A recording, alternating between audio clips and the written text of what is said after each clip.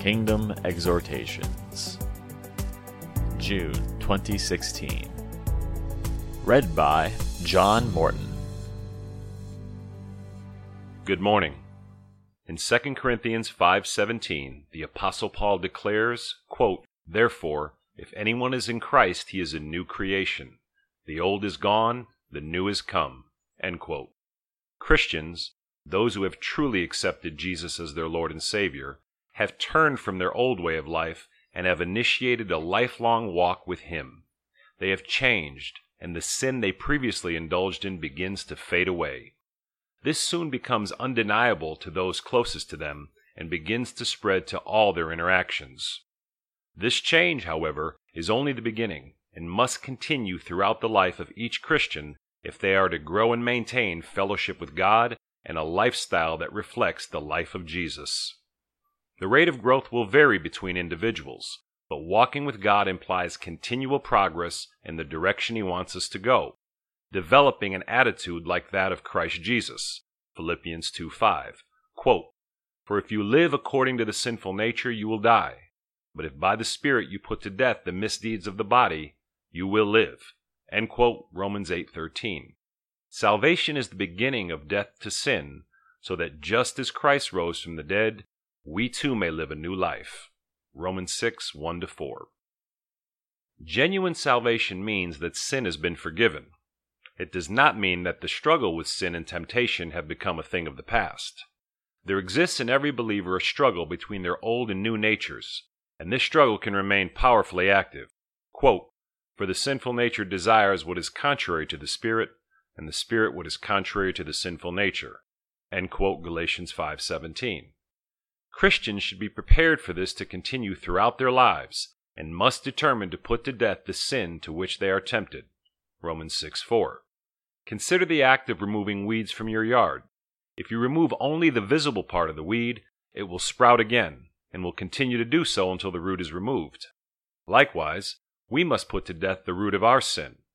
It is important to understand that temptation in itself is not sin. It becomes sin when overtly acted upon or allowed to dominate our thoughts. Jesus, who was without sin, Hebrews 4:15, was himself tempted by Satan and successfully resisted using Scripture to thwart the devil's efforts. Quote, "When the devil had finished all this tempting, he left him until an opportune time." End quote, Luke 4:13. This is also the way it will be with us.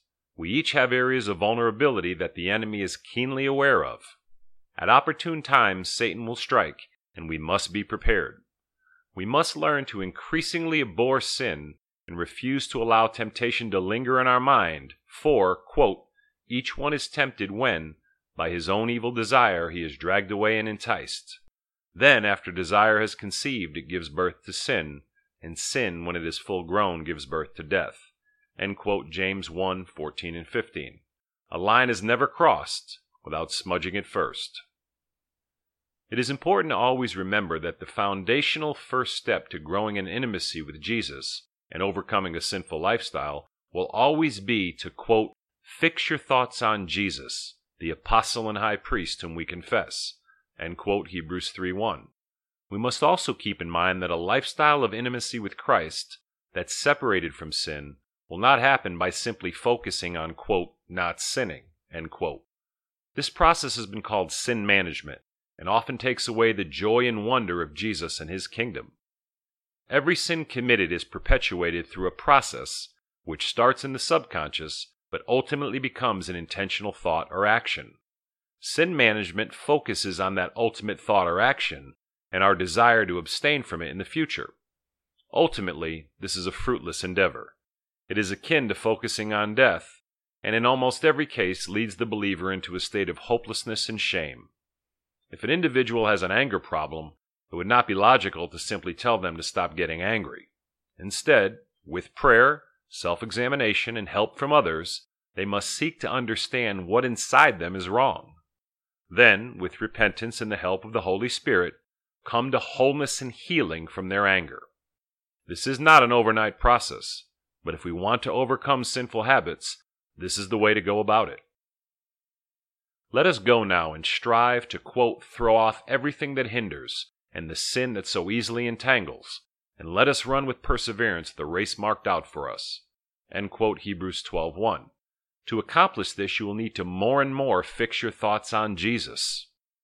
As you spend more time thinking about Jesus and inviting Him into all the areas of your life, you will begin to see your desire for sin and the things of the world fade away. With this fading will come a greater desire and excitement for Jesus, His kingdom and His ways, along with a greater sense of meaning and fulfillment as you increasingly, quote, "count yourselves dead to sin, but alive to God in Christ Jesus." End quote, Romans 6:11. May God bless you all. Kingdom Exhortations are written by John Morton, Dave Anderson, and Tom Anderson. For more information about our ministry, please visit www.kingdomd.org. Make every effort to add to your faith goodness, and to goodness knowledge, and to knowledge self-control, and to self-control perseverance, and to perseverance godliness, and to godliness brotherly kindness, and to brotherly kindness love. For if you possess these qualities in increasing measure, they will keep you from being ineffective and unproductive in your knowledge of our Lord Jesus Christ. But if anyone does not have them, he is nearsighted and blind, and has forgotten that he has been cleansed from his past sins. 2 Peter 1, verses 5 through 9.